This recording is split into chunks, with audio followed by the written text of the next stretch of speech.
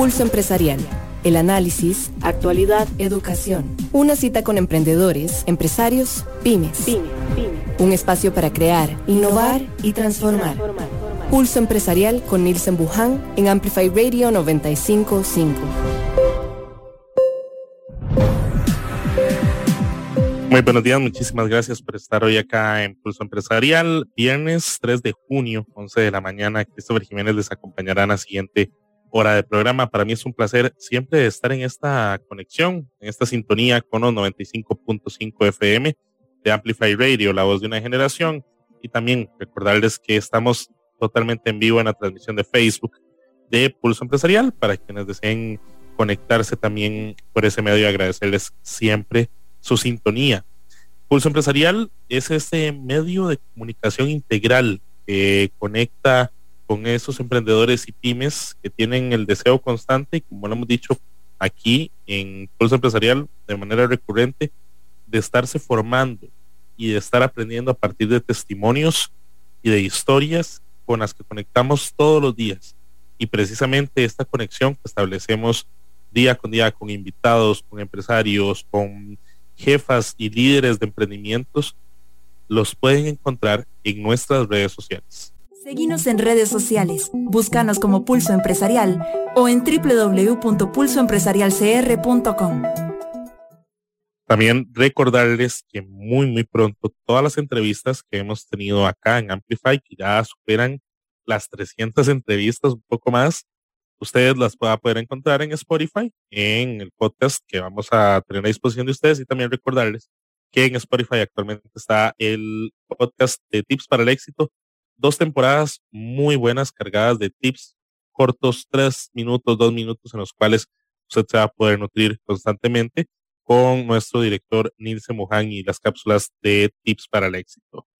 Justamente la sección de viernes nos ayuda muchísimo a enfocarnos en lo que va a ser el pensamiento de fin de semana, esos pensamientos de fin de semana que a veces full tenemos que estar trabajando, también poniéndole bastante para cumplir esos objetivos del mes, mucho más en el arranque de los meses, que usualmente nos lleva a focalizar muchos esfuerzos en la planificación. Ayer lo veíamos con el caso de Alessandra, que nos recordaba el valor de la planificación, y también nos lleva a pensar, a idear constantemente para ir logrando nuevas metas y viendo nuevos proyectos. Justamente en esta línea traeremos a nuestra sección del día de hoy, a la que llamamos Ideando. En Pulso Empresarial, Ideando. Las ideas a veces nos vienen a la cabeza en momentos muy particulares, pero qué bien cuando logramos avanzar, logramos comunicar las ideas, y a lo largo del tiempo vemos ya esas ideas materializadas y quizá muchísimo mejor de lo que nosotros teníamos en mente en un inicio cuando arrancan. Y de verdad que en el proceso de creación de ideas o en un proceso creativo, ¿qué más que hablar con una persona que definitivamente es reflejo de eso? Estamos hoy con Sebastian Castro Sasso, quien es fundador de WM Films, al cual le extiendo un saludo. ¿Cómo estás, Sebastián? Pura vida, muchas gracias por la invitación, Christopher. Un gusto estar aquí. Para las personas que vieron el título de la entrevista, lo pusimos en función de una tarea en la cual Sebastián nos va a comentar un poco más el día de hoy, pero fue un proyecto muy particular que a lo largo de la entrevista vamos a ir profundizando, vamos a ir tocando un poco más esas fibras de la travesía en la cual inició Sebastián, pero antes de eso, sí me gustaría, Sebastián, conectar un poco con tu historia, con ese punto de la creatividad que decíamos hace un rato. Trabajar como en el ámbito creativo, sea como sea, siempre va a suponer un reto, y lo interesante siempre va a saber, o será saber, cómo surgió esa inquietud o cómo surgió esa conexión con el área, en este caso la producción audiovisual, a la cual pues la ejecución siempre tiene retos particulares y que en definitiva se logran resultados que tocan las fibras más sensibles de la gente. ¿Cómo fue para vos iniciar en esto? ¿Cuál fue esa curiosidad inicial y cómo ha sido el camino para vos en el tema de la producción audiovisual?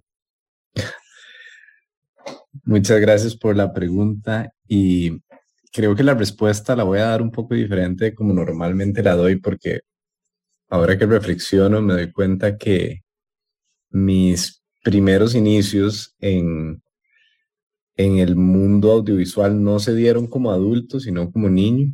Creo que hacíamos unas películas con la cámara de mi prima, donde era una matacinga violentísima con salsa de tomate, donde yo aparentemente era como esta persona que me metía a robar a la casa y terminaba como matando a un mayordomo y se desenlazaba toda una serie de criminal que terminaba con esta batalla tipo Mortal Kombat y lo editábamos así, ¿verdad? Cortando encima del cassette. Esto cuando yo tenía aproximadamente 6, 7 años. Me acuerdo que usábamos pelucas y disfraces de tortuga ninja y nos tirábamos chile en los ojos, era una cosa súper extraña. Y sin embargo, ahí empezó realmente como una fascinación con contar y más allá de contar, como con inventar historias. Eso se fue desarrollando con el tiempo. Aproximadamente a los 16 años recuerdo que me regalaron como una camarita que era, imagínate, como la abuela de la GoPro, y la llevé a un viaje que hice con mi abuela por Perú y pasé filmando todo el viaje, ¿verdad? Nunca supe cómo editarlo, pero me acuerdo de disfrutar mucho la parte de la filmación. Y ya en la adultez yo tomé otro camino completamente en la universidad. Estudié economía y relaciones internacionales y para nada que me imaginaba iba a volver a esto. Yo realmente no me consideraba un artista, ni mucho menos. Y sin embargo fue por ahí donde le entré. Yo trabajé por una vuelta del destino, terminé trabajando en CNN Español como escritor para un programa de finanzas, eh, donde había hecho una pasantía, si no recuerdo, Nielsen también. Entonces hay un vínculo pasado. Y cuando comencé ahí, básicamente no me imaginé jamás llegar frente a la cámara. Y fue curiosamente una noche cuando yo era un carajillo, tenía 23 años y me tocaba lo que llaman el turno del cementerio, que era esa hora de 12, medianoche a como 9 de la mañana. Ese era mi horario. Era el que nadie quería, pero yo era el carajillo y me tocaba y todo el mundo pasaba por ahí. Y fue en un día así X que mataron a Osama Bin Laden. Y yo era la única persona que estaba en el estudio, que no estaba en camiseta, básicamente. Y yo era muy formal, me vestía con corbata y todo. Entonces terminé saliendo al aire por aproximadamente unos minutos mientras llegaba el presentador en aquel momento, ¿verdad? Que lo tuvieron que despertar de la casa y todo. Entonces me tocó estar frente a la cámara en un momento de mucha audiencia y lo disfruté. Y a partir de ahí alguien me dijo como, hey, me hizo gracia lo que vi, ¿verdad? Como que te vi que estabas divirtiéndote. Pucha, estamos buscando a alguien que haga la presentación de un segmento como más juvenil que se llamaba iReport, que era un periodismo ciudadano que en ese momento estaba comenzando, ¿verdad?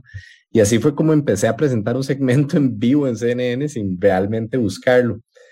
Poco a poco empecé a desarrollar esa habilidad y un poco obviamente a reconectar con la pasión por las cámaras, y cuando me di cuenta estaba logrando tejer un poco las cosas que a mí me interesaban, que eran historias un poco más de perfil humano, junto con lo que CNN estaba buscando, que era como atraer una audiencia más joven.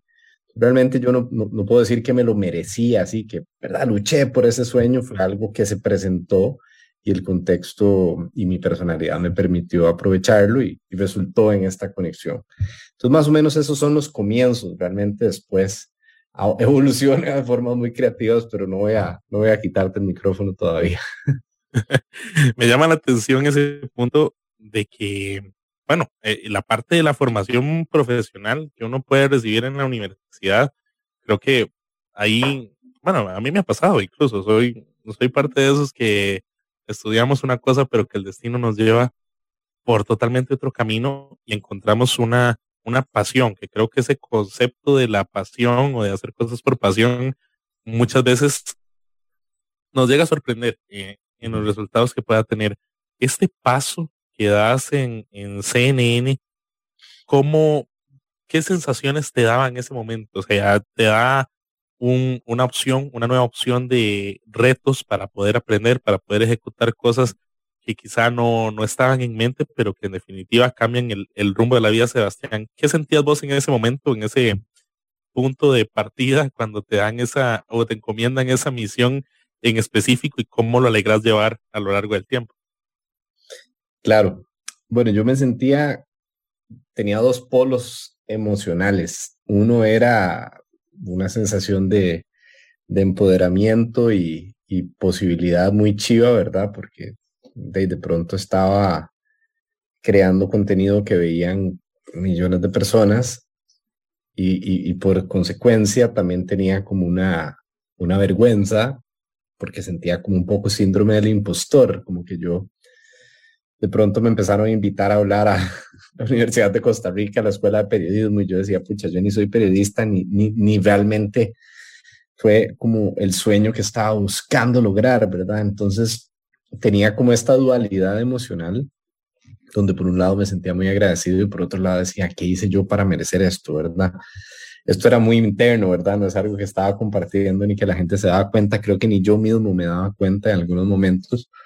Y sin embargo, con el tiempo lo pude reconocer y pude trabajarlo un poco a nivel emocional para dejar ir eso, porque me di cuenta que, pucha, al final del día, las oportunidades profesionales no siempre son exclusivamente consecuencia del esfuerzo, sino son muchas veces consecuencia de una serie de factores, entre ellos suerte, timing, contexto, privilegios, etcétera, que facilitan este momento donde uno lo aprovecha o no. Y yo definitivamente lo aproveché. Más bien yo era un poco como una piedra en el zapato para la administración, para mis jefes, porque siempre estaba tirando como cosas nuevas y me decían como todo a su tiempo y a la vez sentía que no se me escuchaba. Entonces era un poco como difícil a lo interno, porque yo quería innovar, ¿verdad? Dentro de CNN en español, yo sentía que la dirección que estaba tomando el canal era diferente a lo que decían que necesitaban y lo que yo pensaba que necesitaban. Entonces mis ideas venían en función de atraer esa audiencia juvenil y sin embargo, digamos, se le daba muy poca importancia a la parte web, se le daba muy poca importancia a las redes sociales. Pensaba que esto es en el 2011, ¿verdad? Entonces también como que la gente subestimaba un poco eso. Yo quería enfocarme mucho en lo digital y ellos decían, no, televisión. Y yo decía, nadie ve televisión, ni yo veo CNN en español, ¿sabes? Entonces, fue interesante como fue surgiendo eso, pero, pero también la cantidad de experiencias que acumulé, tanto a nivel profesional como personal, son una fundación de quién soy, de muchas formas.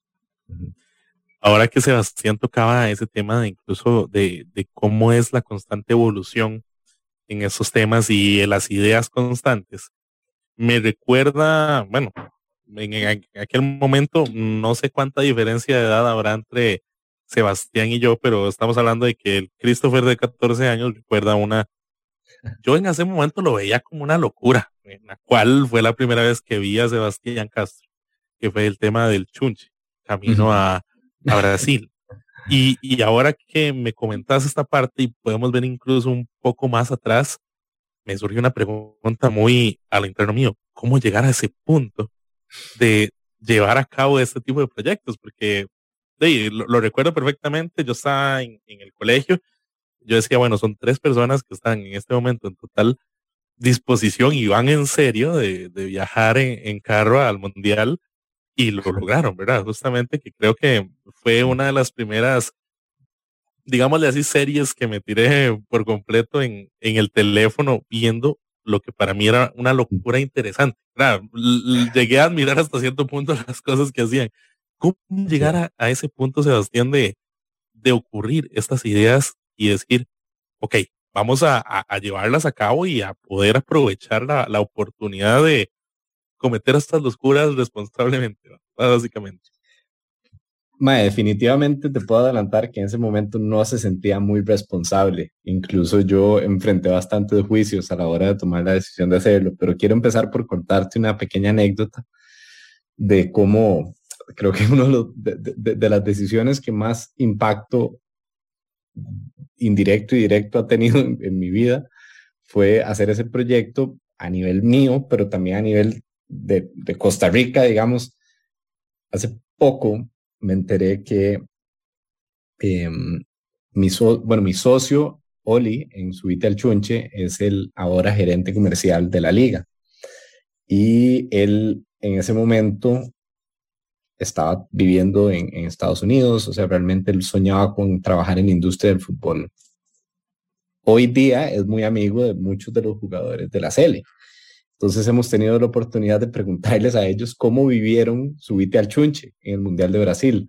En ese momento era como que aquí no habían habido series web realmente. Entonces era algo que se sentía muy nuevo y en ese momento nosotros catalizamos esa atención de maneras muy inesperadas, en gran parte de la mano del rendimiento de la Sele, ¿verdad?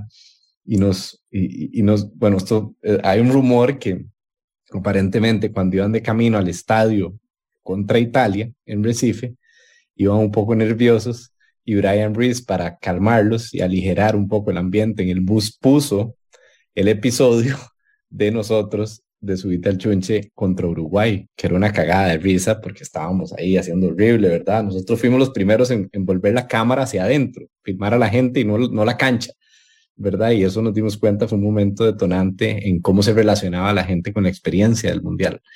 Entonces, ¿verdad? Yo pienso, fue puta, el equipo se relajó viendo esta vara y después fue y le ganó a Italia. O sea, creo que es el momento de más influencia sobre el estado anímico del país que ha tenido. Y bueno, todo comienza con CNN y con mi frustración de la dirección que estaba tomando un poco mi carrera. Yo obviamente tenía la oportunidad de convertirme en un reportero noticioso exitoso. Estoy seguro que esas puertas se hubieran abierto si eso hubiera sido lo que me dictaba un poco el corazón, pero yo quería como contar historias un poco más de la calle, llamémosle. Y entonces yo propuse originalmente Subite al Chunche con otro nombre a CNN, pensando en que fuéramos una representación de personas latinoamericanas que manejaran a lo largo de Latinoamérica y contaran la historia de cómo se vive el fútbol premundial en un mundial en Latinoamérica. La idea, o sea, me la escupieron en la cara, me dijeron, estás loco, eso no es posible, es complicadísimo, puros nos, y lo enfrenté, o sea, lo escalé hasta el nivel de la presidenta y me dijo que no, que estaba loco. Y yo en un acto un poco de desafío, renuncié a CNN para desarrollar el proyecto. No sé si en ese momento se sentía como una decisión responsable, de fijo, se sentía como consecuente con mis valores. Y yo veía una oportunidad casi intuitiva, no sabía muy bien por qué, y Oli también se había apuntado. Entonces, de ahí la gente me dijo, estás loco, huevón, renunciaste al trabajo de mis sueños, es un idiota. Pero de ahí terminó pasando lo que pasó, ¿verdad? Que fue que a pesar de un comienzo súper rocoso, donde realmente casi dejamos ir el proyecto de lado, conseguimos un patrocinio finalmente. O sea, nos dijeron que no, como 7 marcas, fue bastante devastador al principio, un poco parecido a CNN, nos decían, están locos, man.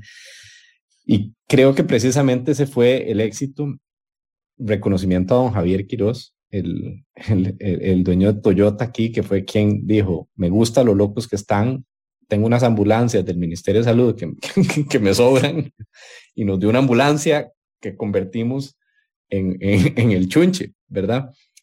Lo interesante es que la idea del Chunche había nacido en Sudáfrica, porque nosotros habíamos trabajado para la FIFA en el Mundial y habíamos pintado un bocho que teníamos y lo habíamos bautizado el Chunche, pero no era un show, era nada más como un chiste. La Sele ni siquiera estaba, pero salimos en la portada de la Extra y todo, y la gente le hizo gracia, y ahí fue donde se sembró la idea. 4 años después, llegamos a la Toyota y salimos con esta ambulancia, la pintamos de la bandera de Costa Rica y empezamos esa pesadilla logística de llevar el carro hasta Brasil y de vuelta. Y ya en el camino, o sea, en el camino digo, cuando ya el show empezó, o el concepto de Subite al Chunche, que era como una invitación, ¿verdad? Era lo que llaman, es un call to action. Súbase con nosotros, súbase al tren de la esperanza. Y la idea era, dijimos un día como en broma, mae, ¿por qué no nada más decimos el opuesto de lo que está diciendo la gente? Todo el mundo está diciendo que nos van a matar ahí en el grupo de la muerte. Digamos que nosotros vamos a ganar y vamos a pasar de primeros, solo por llevarle la contraria a la gente, incluso. Realmente yo no sé si en el fondo no la creíamos, pero de esa vara que dicen como fake it till you make it. Y así fue, y empezamos a hablar y que vamos a llegar a cuartos, no sé qué.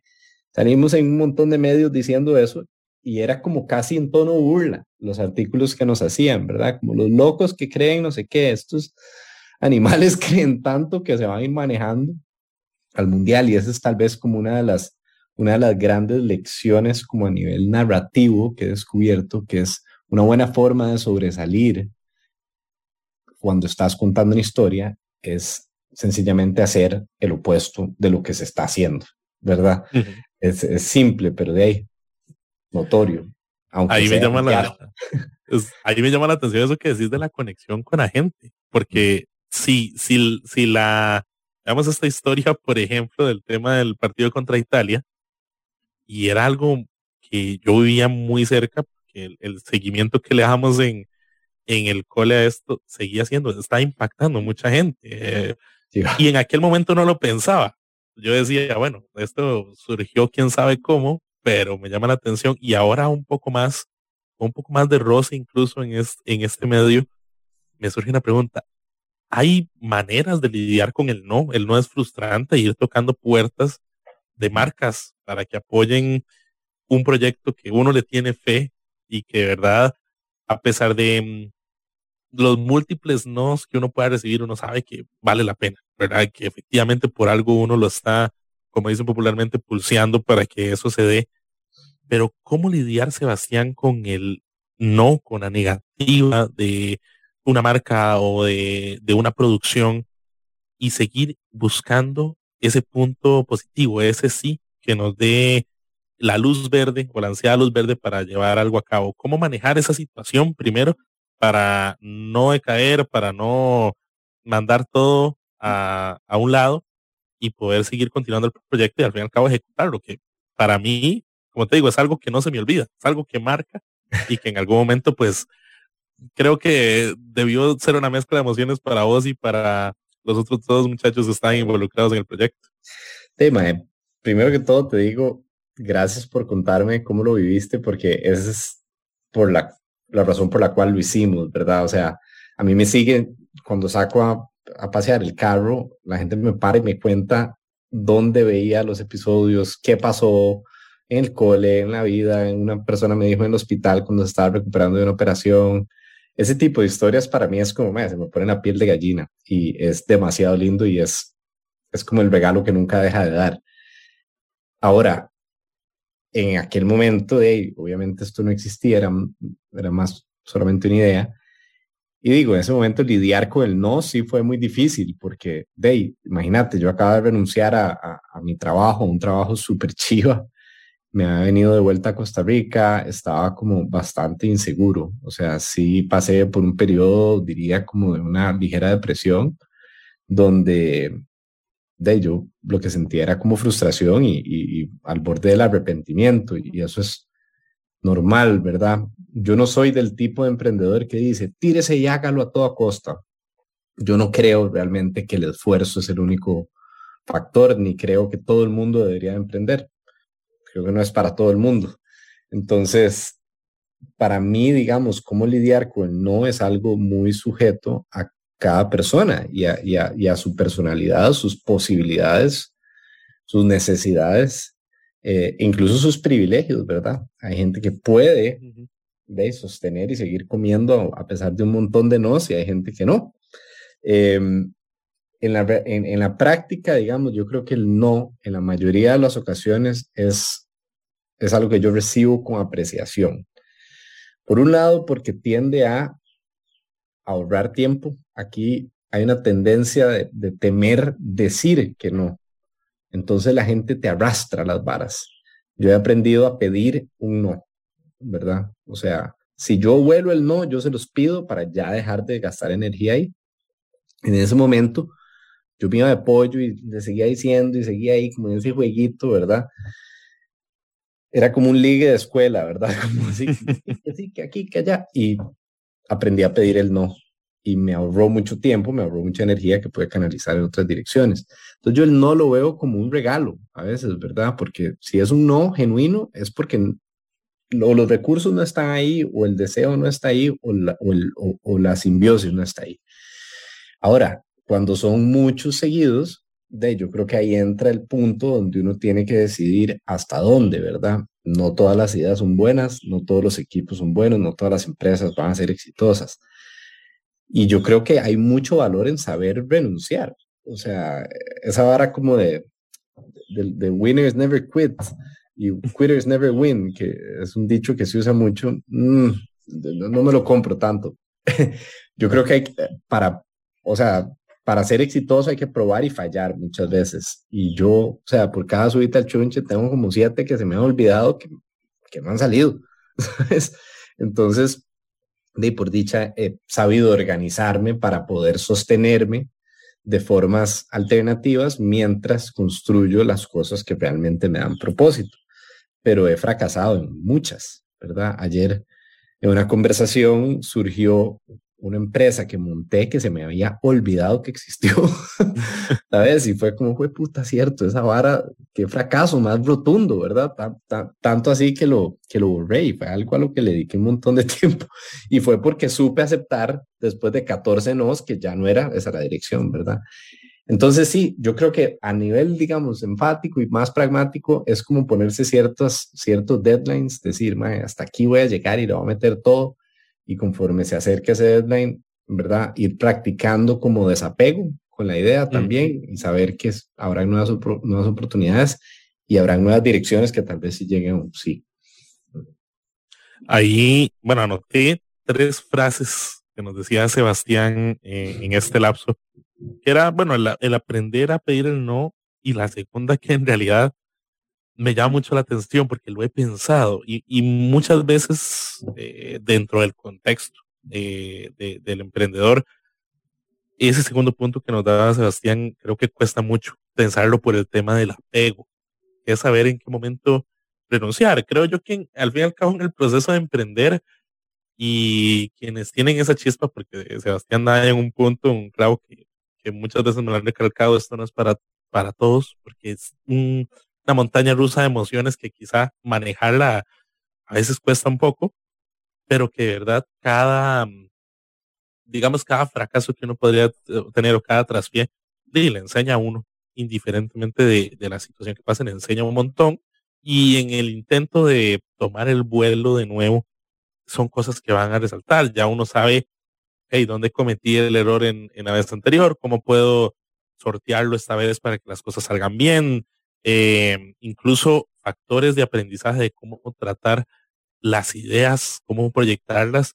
Definitivamente que a veces hay que resbalar un toque para poder avanzar y para poder buscar nuevos objetivos dentro de la dinámica que estamos planteando en los emprendimientos.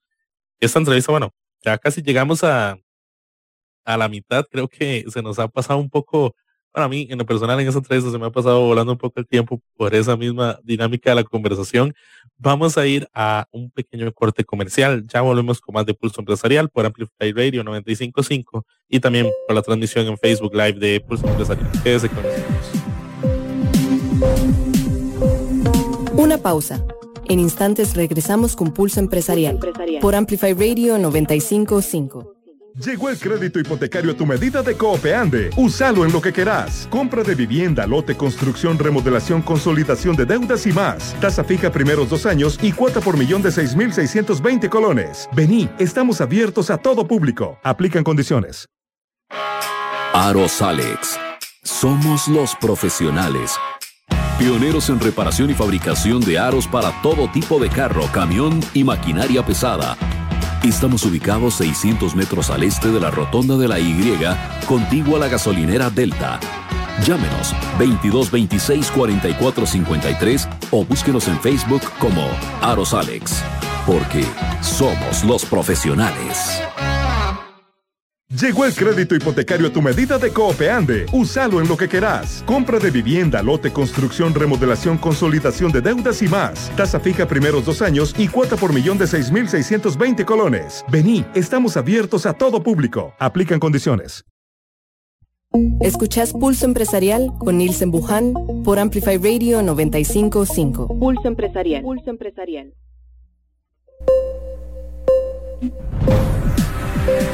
Volvemos con más de Pulso Empresarial. Muchísimas gracias por estar en la sintonía de 95.5 FM, Amplify, la voz de una generación, y también en la transmisión en vivo de Facebook de Pulso Empresarial. Recordarles que esta entrevista con Sebastián y todas las entrevistas que hemos tenido a lo largo de la semana, usted las va a poder encontrar en la página de Facebook de Pulso Empresarial para que las pueda repasar, ver estos tips y estas enseñanzas que vamos sacando de cada momento y cada minuto en la entrevista y que definitivamente nos nutren bastante para poder avanzar en los proyectos que estamos desarrollando actualmente y quizá, quién quita, como dicen popularmente, el hecho de que usted pueda encontrar un punto de partida el día de hoy escuchando Pulso Empresarial. No será la primera vez que nos lo dicen, de que después de un programa pues encontró esa motivación necesaria a veces para decir, ok, necesito reubicar un poco las ideas, necesito mover las fichas por acá un toque para poder avanzar en esto, y que pues eso es parte de nuestra misión acá en Pulso Empresarial y que siempre nos complace mucho poder conectar con todos ustedes. El día de hoy estamos con Sebastián Castro y en esta primera parte del programa hemos conversado sobre ese inicio de la curiosidad de Sebastián y cómo prácticamente el hecho de un punto muy específico en su vida, ese paso por CNN y circunstancias en particular, que a veces es cierto, ese dicho que se lo he escuchado muchísimo a tías, abuelas, mamás, que es: la vida da muchas vueltas y la vida da muchas vueltas que a veces nos ponen en cosas que quizá no nos imaginamos, pero que al final nos terminan gustando y encontramos cierta pasión en eso, y además de cómo ejecutar algunas acciones que para muchos pueden ser una completa locura, pues para nosotros puede ser el punto de partida, el punto de conexión con muchísima gente. Que vean lo interesante, ¿hace cuánto fue el mundial? Ya en 2014, 8 años. Bueno, hace 8 años esa misma producción de contenido pues de alguna u otra forma nos había conectado a Sebastián y a mí sin siquiera habernos hablado en ningún momento hasta el día de hoy, y que de verdad es como el impacto, el poder de las cosas que uno puede hacer, el poder de las ideas, que era justamente lo que tratábamos de tocar al inicio del programa. Sebastián, después de ese punto del 2014, ese punto que se logran conectar ustedes con el Chunche, cómo la gente literalmente se sube en ese tren, ese carro, incluso de montarse en la nota del mundial, de vivirlo de una forma diferente y hacerlo inolvidable para mucha gente. ¿Qué sucede después? ¿Cuáles son esos proyectos después del Chunche que ustedes ven la posibilidad de continuar, o que menos vos ves la posibilidad de continuar y seguir construyendo este tipo de historias que de verdad pues van generando esos frutos? Claro, bueno, Subite al Chunche nos cambió la vida a todos los que fuimos parte, ¿verdad? O sea, estando allá es como ser famoso por esos días. Es bastante curioso, ¿verdad? Yo por un tiempo fui el mae de CNN, después abrumadoramente pasé a ser el mae del Chunche, ¿verdad? La gente no sabe muy bien cómo me llamo yo, pero saben cómo se llama el carro. Y bueno, en el mundial obviamente la gente con lo que conecta es mucho como con las historias, ¿verdad? Entonces el protagonismo que asumimos nosotros como proyecto y el carro en sí como personaje durante ese mundial en particular fue increíble. O sea, salimos un punto, mae, que salimos en un reportaje, nos llamaron de Sport TV, que era la cadena de televisión que tenía los derechos exclusivos en Brasil de transmisión, y un reportero, Cayo, todavía me acuerdo, es amigo mío todavía, nos dijo: mae, quiero hacerlo tipo reality show, me puedo ir con ustedes desde Recife hasta Belo Horizonte en el carro. Y el mae se vino 3 días volando rueda con nosotros, filmando todo el día, desde cuando estábamos en los hoteles, comiendo en gasolineras, tratando de dormir, peleándonos, y salió este reportaje como de 7 minutos justo antes del partido de Brasil contra Colombia de cuartos de final en Televisión Nacional Brasileña. Mae, cuando terminó esa mejenga, que estábamos en un barsucho en Salvador Bahía, fuimos a dar vueltas en el carro por la ciudad, mae, la gente nos paraba en el tráfico para tomarse fotos. ¡Oh, Chunche!, nos decían los brasileños. O sea, de pronto fue como este fenómeno demasiado surreal de una ola de atención, gracias a Dios temporal, porque no sé cómo hubiera hecho para manejar algo así. Y mae, fue abrumador. O sea, fue, incluso diría, de cierta forma muy difícil de manejar emocionalmente para el grupo. No estábamos preparados para tener tanta atención. Oli y yo, que es mi socio, man, nos agarramos en un punto y nos tuvimos que separar y no nos hablamos como por un año, man. Entonces, ¿verdad? El proyecto fue tan como incisivo a nivel cultural aquí, que se volvió como este fenómeno medio de culto, que después la gente decía, ¿qué van para Rusia? ¿Qué? O sea, hoy es el día que yo me topo gente en el banco, el agente del banco me dice, May, ¿qué? ¿Cuándo va para Qatar? ¿Verdad? Y es chivísima eso, y a la vez da un sentido de responsabilidad. Cuando yo volví, me abrió muchas oportunidades, y a la vez no era un proyecto que yo quería se volviera mi trabajo, y nosotros realmente no queríamos que se le diera una continuidad a algo que vivía por el mundial. Entonces dijimos, bueno, nos vemos en 3 años, si es que no nos matamos antes. Y efectivamente así fue. Entonces en ese lapso empezó a evolucionar mucho mi vida. Yo hice una maestría con una beca de la reina Isabel, que está de cumpleaños hoy, por cierto, en Inglaterra. Y cuando regresé monté una empresa que se llama Wondermore, que se dedica se dedicaba exclusivamente en aquel momento a hacer lo que yo llamo viajes internos afuera. Son como aventuras por el mundo con un componente de desarrollo personal. Y mucho de mi trabajo en CNN era este segmento que se llamaba Reportero Aventurero, y un poco como mi identidad es este tema de la aventura, y aventura definido por cualquier experiencia que nos saque de nuestra zona de confort y que involucre movimiento, ¿verdad? Yo no creo que aventura hay que ir a subir el chipipó para sentir aventura. Es como una necesidad humana de exploración, ¿verdad? Entonces yo siempre, como un poco con esa bandera, quería enfocar algo de esta naturaleza, y empecé a hacer estos viajes junto con mi esposa Christine. Y en ese momento empezamos por África y después Nueva Zelanda, y estos destinos que realmente nos dimos cuenta mucha gente quería experimentar. Eran lugares a los cuales ya habíamos ido, que generaban mucha curiosidad y que despertaban estas ganas. Y así empezó a crecer hasta que llega el 2018, ¿verdad? Y yo tengo que elijo otra vez montar el proyecto de Subite al Chunche. Y en esa ocasión ya no era el Land Cruiser, era un Lada Niva, hecho en Rusia, por supuesto, del 70, en el cual manejamos hasta Rusia, ¿verdad? Bueno, desde Inglaterra hasta Rusia manejamos a lo largo de 12 países. Y eso yo lo vi como una oportunidad de hacer una producción, como subir el nivel a nivel como cinemático, y entrar en un estilo como un poco más tipo reality show, con ciertos elementos narrativos como sutilmente ficción, digamos, con elementos de ficción y con mucha libertad. En ese momento entra la fórmula Andrés Broniman, que es un pupilo y mentor a la vez, que es con quien he desarrollado la mayoría de los proyectos audiovisuales, que era una persona mucho mejor que yo en la cámara, ¿verdad?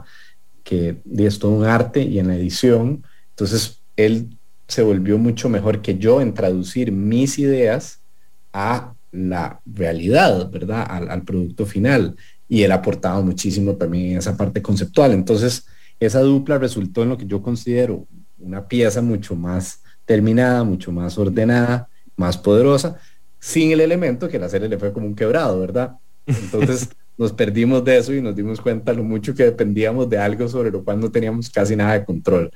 Y sin embargo yo sentí mucho orgullo del proceso, y ahí fue donde me renació un poco la vena audiovisual. Se viene la pandemia, por ahí el 2020, los viajes que venían súper bien, yo no estaba para nada en la mentalidad de cine, ni mucho menos, me había alejado bastante. Dice, vino la pandemia, se va al carajo los viajes, y ahí nos quedamos un poco de patas cruzadas, sin saber qué carajos hacer, porque la esencia de la empresa no se podía hacer. Entonces surge la idea de empezar a hacer experiencias a nivel local, y con el fin de como promocionar esas experiencias locales, salimos a filmar una serie documental de naturaleza que se llamó Una mirada hacia adentro. Andrés, yo y el resto del equipo de Wondermore sin un peso, mae. En el momento de pico pandémico, todos los parques nacionales cerrados, todos los hoteles cerrados, o sea, fue como el peor momento, además era época lluviosa, mae. Pero necesitábamos canalizar la energía creativa hacia algún lugar. Y curiosamente, esa falta, ese total desapego, esa como, no queda nada por perder, fue lo que le dio como una fluidez artística muy chiva al proyecto. Y bueno, la serie terminó siendo muy exitosa, se presentó en IMAX, fue la primera serie tica en IMAX, y uno de los episodios en particular se ganó muchos premios a nivel internacional, ganó festivales y todo, y de pronto fue como que ese emoji de la cabeza explotada, nos dimos cuenta como, tal vez aquí hay algo, ¿verdad? Entonces así nació toda una nueva rama de la empresa que es Wondermore Films, de donde sale esta reciente producción de la bicicleta, junto con Andrés, y de ahí empieza esta idea de contar historias donde intersecta como la naturaleza y el ambientalismo con las hazañas humanas.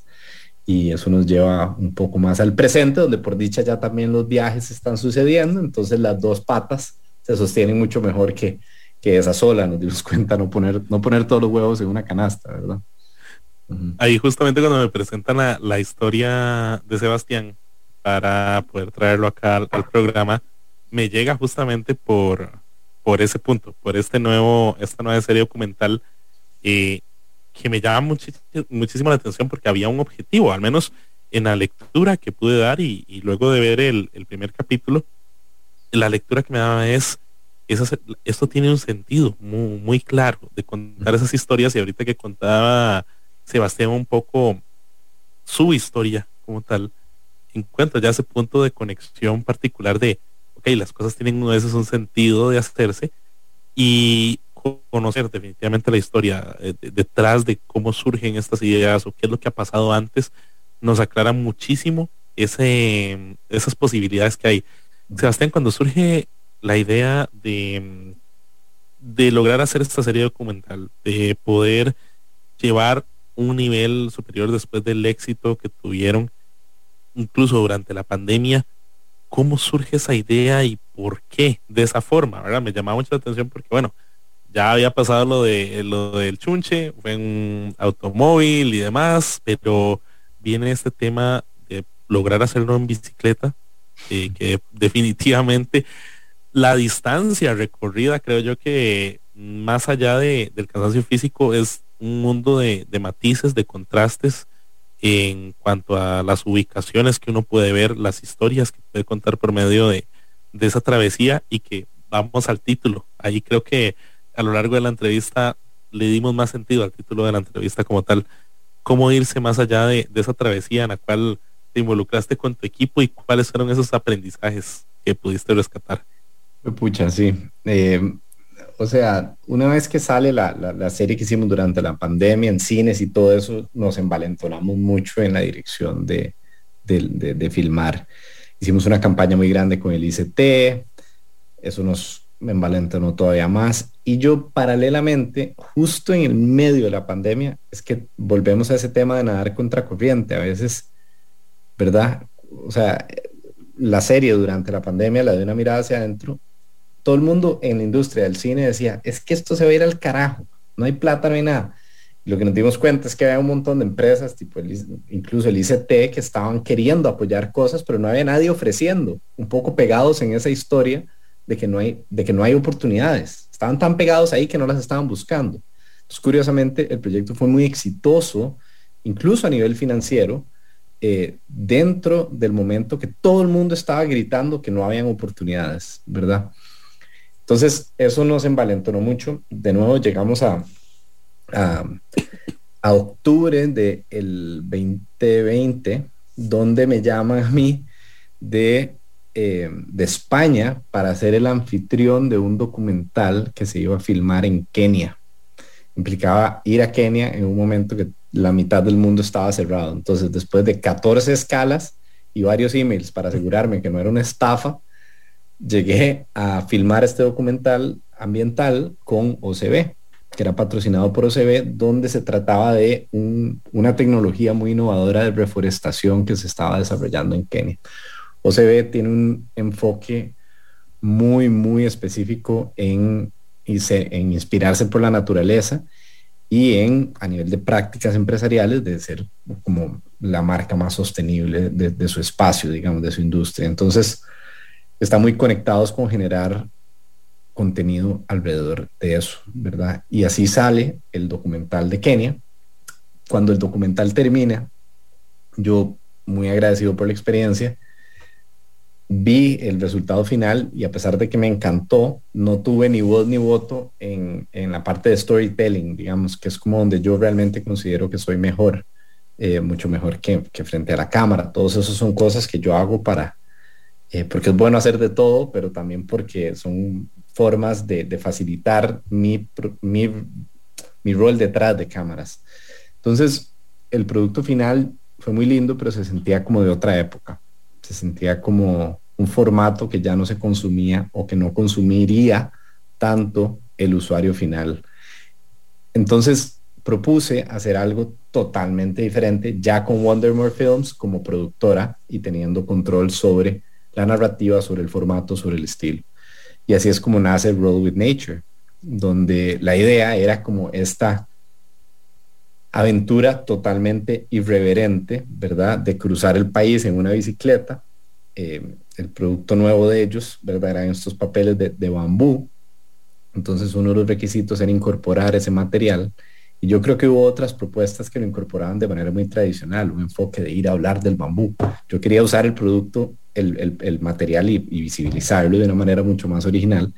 Y así es donde nace la idea de construir una bicicleta de bambú.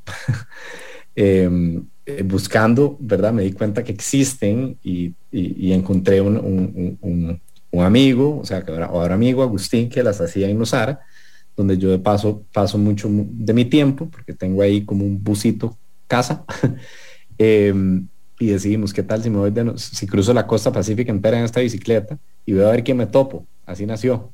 Un poco inspirado también en Subite al Chunche, ¿verdad? Como la idea de darle un rol protagonista y humano a un objeto inanimado, ¿verdad? Entonces así nace Bambi, así se llama la bici. Y Bambi es un personaje, ¿verdad?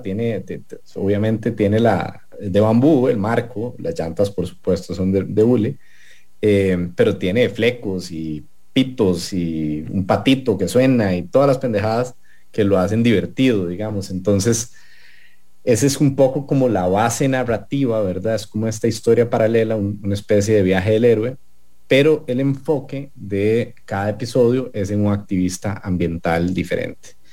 Entonces, un poco absorbiendo el aprendizaje de Kenia, donde había un personaje muy chiva, que era el desarrollador de esta tecnología de reforestación. En este caso dijimos, bueno, diversifiquémoslo. Y así nacen estos personajes, que son personajes en el sentido de que ellos son bastante particulares como personas y tienen proyectos muy diferentes.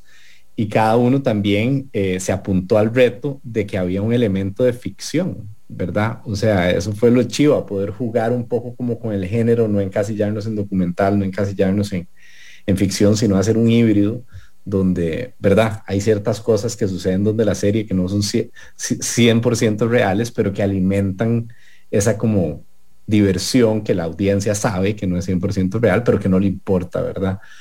Accidentes, cosas, lesiones, un radio que me da en algún momento, un CD que me encuentro por ahí tirado que termina salvándome la vida.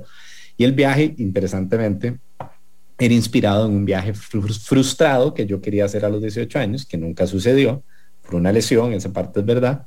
Entonces decidí hacerlo con la misma tecnología que existía cuando inicialmente quise hacerlo, hace 16 años, ¿verdad? Entonces es con un Discman, sin GPS, todo este montón de cosas que fuerzan a la interacción humana, fuerzan también como un poco la parte interna, ¿verdad? No tener el Instagram ahí a mano. Y por supuesto, el viaje fue una absoluta demencia, ¿verdad? O sea, yo me preparé mucho físicamente, esa parte fue muy interesante. Y sí, un dolor de nalgas legendario. ¿Qué aprendizajes te puedes llevar de esa experiencia con esta producción? que en definitiva podrías considerar esto fue un antes y un después en Sebastián antes de tomar esta decisión y este reto de poder hacer la serie documental? Pues sí, o sea, me llevo muchos aprendizajes. El primero tal vez es que a nivel, digamos, de producción, la gente hoy en la industria se estila mucho una aproximación muy tiesa. La gente en la industria de cine sigue pensando que se necesita un equipo y una persona de sonido y una persona de esto y una persona de aquello. Y cuando nos damos cuenta son 7 maes ahí pidiendo almuerzo, haciendo su trabajo muy bien, no me cabe duda. Pero la ventaja competitiva nuestra, nos hemos dado cuenta, es que somos pocas personas que pueden hacer muchas cosas muy bien. Entonces, digamos, mi sugerencia es, para ser competitivo como profesional en esta industria o en cualquiera, es un constante estado de aprendizaje sobre las habilidades relevantes a ese momento a nivel de la industria. Digamos, o sea, seguir aprendiendo cosas nuevas. La segunda es lo que te decía antes, tal vez, ¿verdad? Como nadar un poco contracorriente, ver qué está haciendo todo el mundo y hacer el opuesto. Hay un libro que me leí sobre como emprendimientos, que se llama como la estrategia del océano azul, Blue Ocean Strategy, que habla de que la mayoría de las empresas operan en un ambiente donde hay mucho canibalismo, ¿verdad? Por eso es rojo el océano a veces, donde hay mucha sangre, ¿verdad? Todo el mundo se está rompiendo, pero hay un océano azul que es como donde nadie está, ¿verdad? Y es más impredecible y no se sabe muy bien qué hay, pero es a menudo ahí donde podemos operar con un poco más de espacio.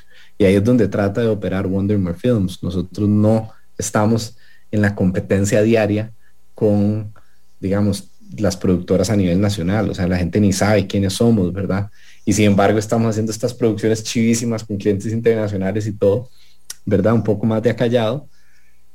Pensa desde un punto de vista de un modelo de negocio muy ágil, sin empleados, sin cargas sociales, muy freelance, que permita como hacer estos picos de esfuerzo que resultan en cosas que también habilitan libertad al resto de los integrantes del equipo para que sigan creciendo en sus varas. Entonces eso ha sido muy sano, digamos, para nosotros como equipo. Curiosamente, estamos en el proceso de hacer la siguiente temporada de Roll with Nature. Esperamos que estamos debatiendo, pero probablemente va a ser o Islandia, o Japón o Guatemala. Está entre esos tres. Cruzar uno de esos países o parte de esos países en bicicleta de nuevo y continuar con la historia de Bambi, ¿verdad?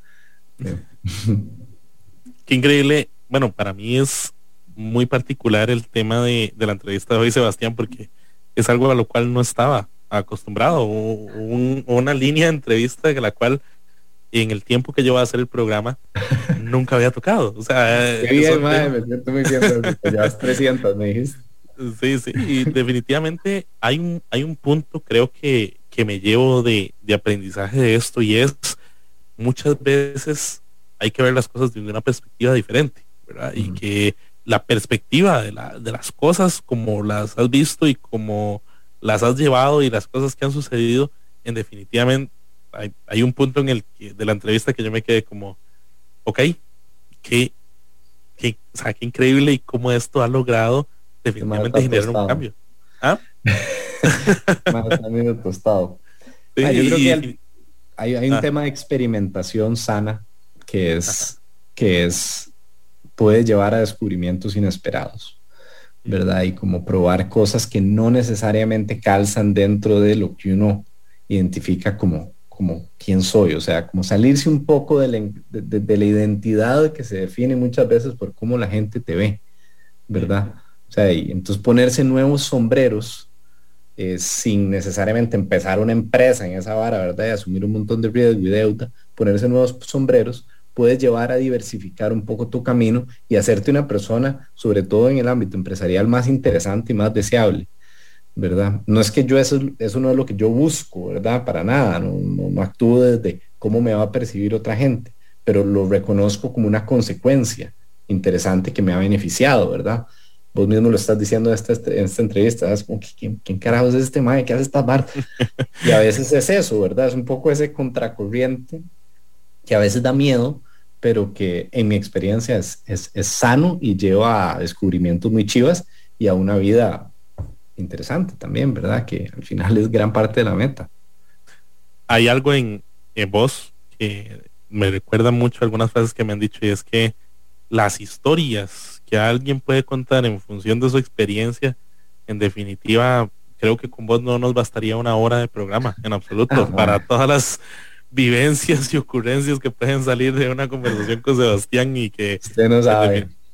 Me puedo imaginar completamente lo que ha pasado. O sea, es que en un día de aventura pueden pasar muchísimas cosas, y que al fin y al cabo son aprendizajes que se ha llevado Sebastián y que ha compartido el día de hoy. Creo que una pincelada bastante rápida de todo lo que pudo haber experimentado. Sebastián, ¿dónde te pueden, dónde la gente puede encontrar precisamente la última producción que estás trabajando y demás, por la gente que le picó la curiosidad desde que hablamos lo del chunche y tal vez se lo perdió hace 8 años al día de hoy con la producción de Roll with Nature? Claro, bueno, Subite al Chunche lo pueden encontrar en YouTube, en Facebook, Subite al Chunche muy fácil, en Instagram también. A mí directamente, a pesar de que estoy tomándome un sabático de redes sociales, me pueden contactar en Sebas Aventurero por Instagram, y la producción de OCB en el canal de OCB Official, el canal oficial, ahí está, y ahí pueden ver, y ojalá vaya a echarse los 2 primeros episodios que ya salieron, el siguiente sale la próxima semana, que enciendan ahí la notificación para que les avise cuando sale, y ojalá sí lo compartan si les gusta, que conecten. Hoy yo ni sabía, mae, pero me dijiste que es el Día Mundial de la Bicicleta. Correcto, exactamente. Imagínate qué apropiado para que lo vayan a ver. Yo soy un fan de la bicicleta, mae, para mí es una de las formas más lindas de viajar, y una de las metas que tenía con este proyecto era como inspirar a la gente a hacer viajes más largos en bicicleta, ¿verdad? Está tan de moda subirse, gastarse un pichazo de plata en todo el equipo y anteojos y varas, mae, y a veces yo digo, pucha, ojalá se compraran menos licras y hicieran más viajes. Porque lo que me di cuenta es que, mae, a veces es en esos momentos de un poco incertidumbre, ¿verdad? Donde estás ahí como en el medio de la nada de noche y tenés que dormir por ahí, mae, que pucha, son experiencias de crecimiento increíbles, y a veces es ahí donde está la magia de esos viajes. Entonces ojalá también la gente se inspire no solo a usar más la bici como forma de transporte, sino como un vehículo de autoconocimiento, porque uno está mucho rato solo, ma, y hay mucho que pensar.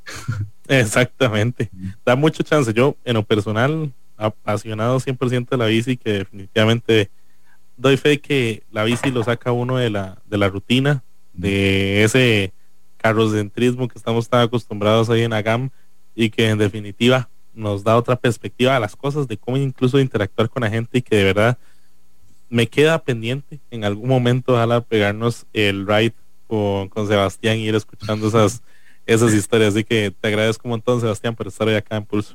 Mae, fijo, demasiadas gracias, ha sido un chuzo, qué buena entrevista, y contarte que, mae, estoy empacando para Qatar, ¿ah? Vámonos a Qatar entonces. A cruzar el Medio Oriente. Así que se las dejo ahí picando, ma. Excelente, ahí que, bueno, lo veríamos en diciembre, esta misión de Sebastián, prácticamente de ir a Qatar, y que de verdad agradecemos profundamente a toda la gente que se conectó hoy con esta historia, que tuvo la posibilidad de escuchar un poco de la historia de Sebastián, y que en definitiva es inspiradora y llena de puntos curiosos, que espero poder tener otra conexión en algún momento con Sebastián para poder ampliar de esto. Entonces, agradecerles a ustedes la sintonía en los 95.5 FM, Amplify Radio, y también en el Facebook Live de Pulso Empresarial. Recordarles que nos vemos el domingo a las 4 de la tarde por Canal 8 Multimedios en Pulso Empresarial Televisión con Nilsen Buján, y también volvemos el lunes 11 de la mañana por 95.5 y por el Facebook Live con más de Pulso Empresarial Radio. Muchísimas gracias, nos vemos pronto. Buena vida.